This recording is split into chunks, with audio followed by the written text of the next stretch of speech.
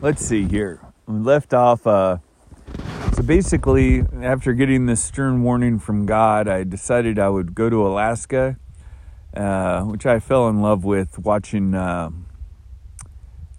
show that used to be on called Northern Exposure. And I don't know, I was fascinated by Alaska. And so I decided to go up there and just read the Bible for myself. And I figured, I can figure it out, and I don't need all these people telling me, that this means this and this means that in the Bible. And so I left, and my dad, he had a VA appointment up in San Jose, and he gave me a ride up to there. And from there, I went to Sunnyvale, visit an old pastor, Wanda Little. And I told her about my dream, and we prayed, and I got on the train there, the BART, actually, to San Francisco, and went and I got some Chinese food, and started hitchhiking up through California. I had this guy give me a ride. He I was on fire for Jesus, and he started telling me some particulars about his homosexuality. And anyway, we didn't hit it off, and he dropped me off in the middle of nowhere. I mean, I didn't see a car. It was hot too. It was the summertime, and I didn't see a car for probably, I don't know, one would pass by about every 30 minutes or so, if that. And someone gave me a ride, and I ended up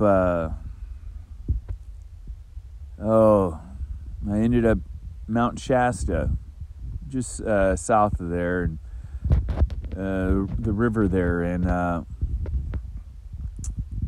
I was making something to eat, and there were a couple of young guys there, and they were basically talking real loud, kind of threatening me, and got out of big knives. And about that time,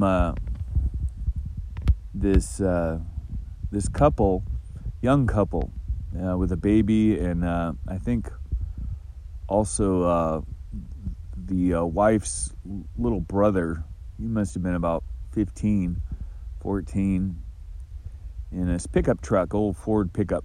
And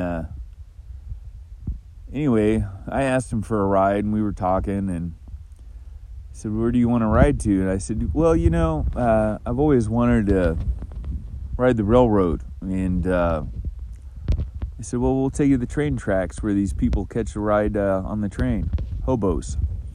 And there was a group of them there, and they were all headed south.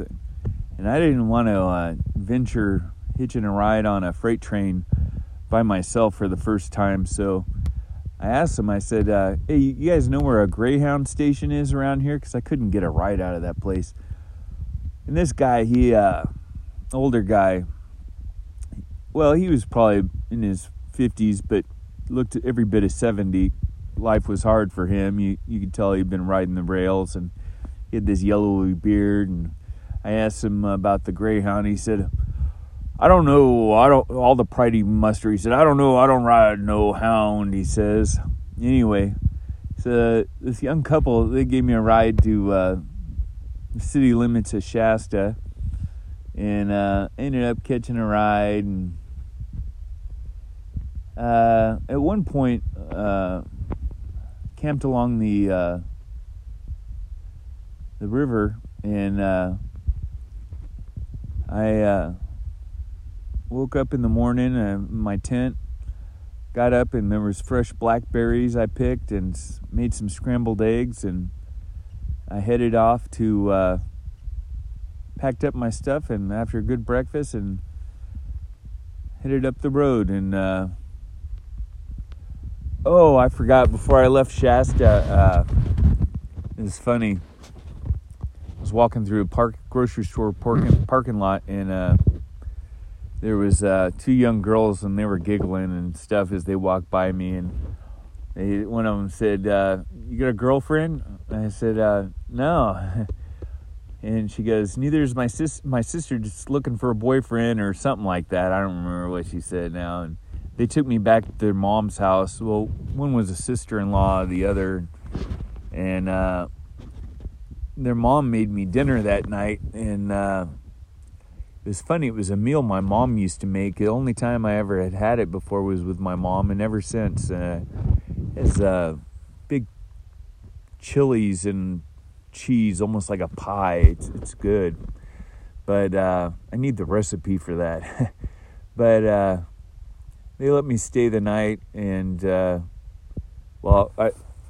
pitched my tent in their yard, and got up in the morning. I said goodbye to that girl and hitchhiked, and I got up to Tacoma, Washington. And I got some cousins I used to have some cousins up there, and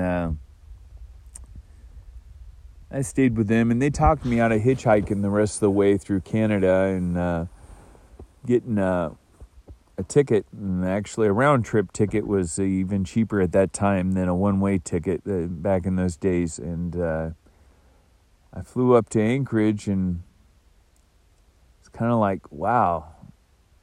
Now what do I do, And I ended up running into a native man, and it's hard to explain, but I feel like it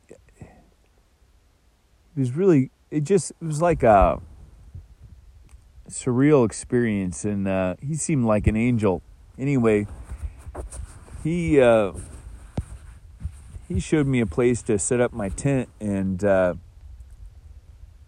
did, and I read a psalm, and I don't remember what psalm it was out of the Bible, and it just broke my spirit, and I realized all the sins I'd committed against God, and I just bawled and bawled and bawled, and I must have cried for half an hour, and I fell asleep, bawled myself to sleep, and I woke up really sick. And I just got so sick, and I decided to go ahead and change the date on my round trip. And only after a couple of days in Anchorage, I got on a plane and headed back down flew down to Seattle. And then I got picked up by my cousin at the airport, SeaTac there, and he took me down to Tacoma, and I was bedridden for a week. I slept for 2 days straight, and I was just a mess. I'd never been so sick in my life. And eventually I left, and was making my way back home to the Central Coast, California, and I got to Portland, Oregon, where I slept underneath a freeway overpass, and I don't know what time it was in the morning, really early. All of a sudden the sprinklers go on to, for the vegetation there, and got me all wet, and I made my way to the train station, and I'd left a few dollars with my father, and I needed it wired to me, and back in those, there was no apps for money or any of that, and so this guy gave me a ride to Western Union, and called my dad. He was actually he was on his weekend drill for the Guard, and his wife sent me the money, and again, it was another homosexual that picked me up, but he was much nicer. And but he wanted to sleep with me, is why he picked me up. And anyway, I get to the train station there in Portland, and they were boarding the train, and I was standing in line. I got the last ticket to go home, and it was the exact amount of money I think I got wired. I can't remember now. And anyway, there was a beautiful train trip from Portland, Oregon, down to San Luis Obispo, California. Just gorgeous.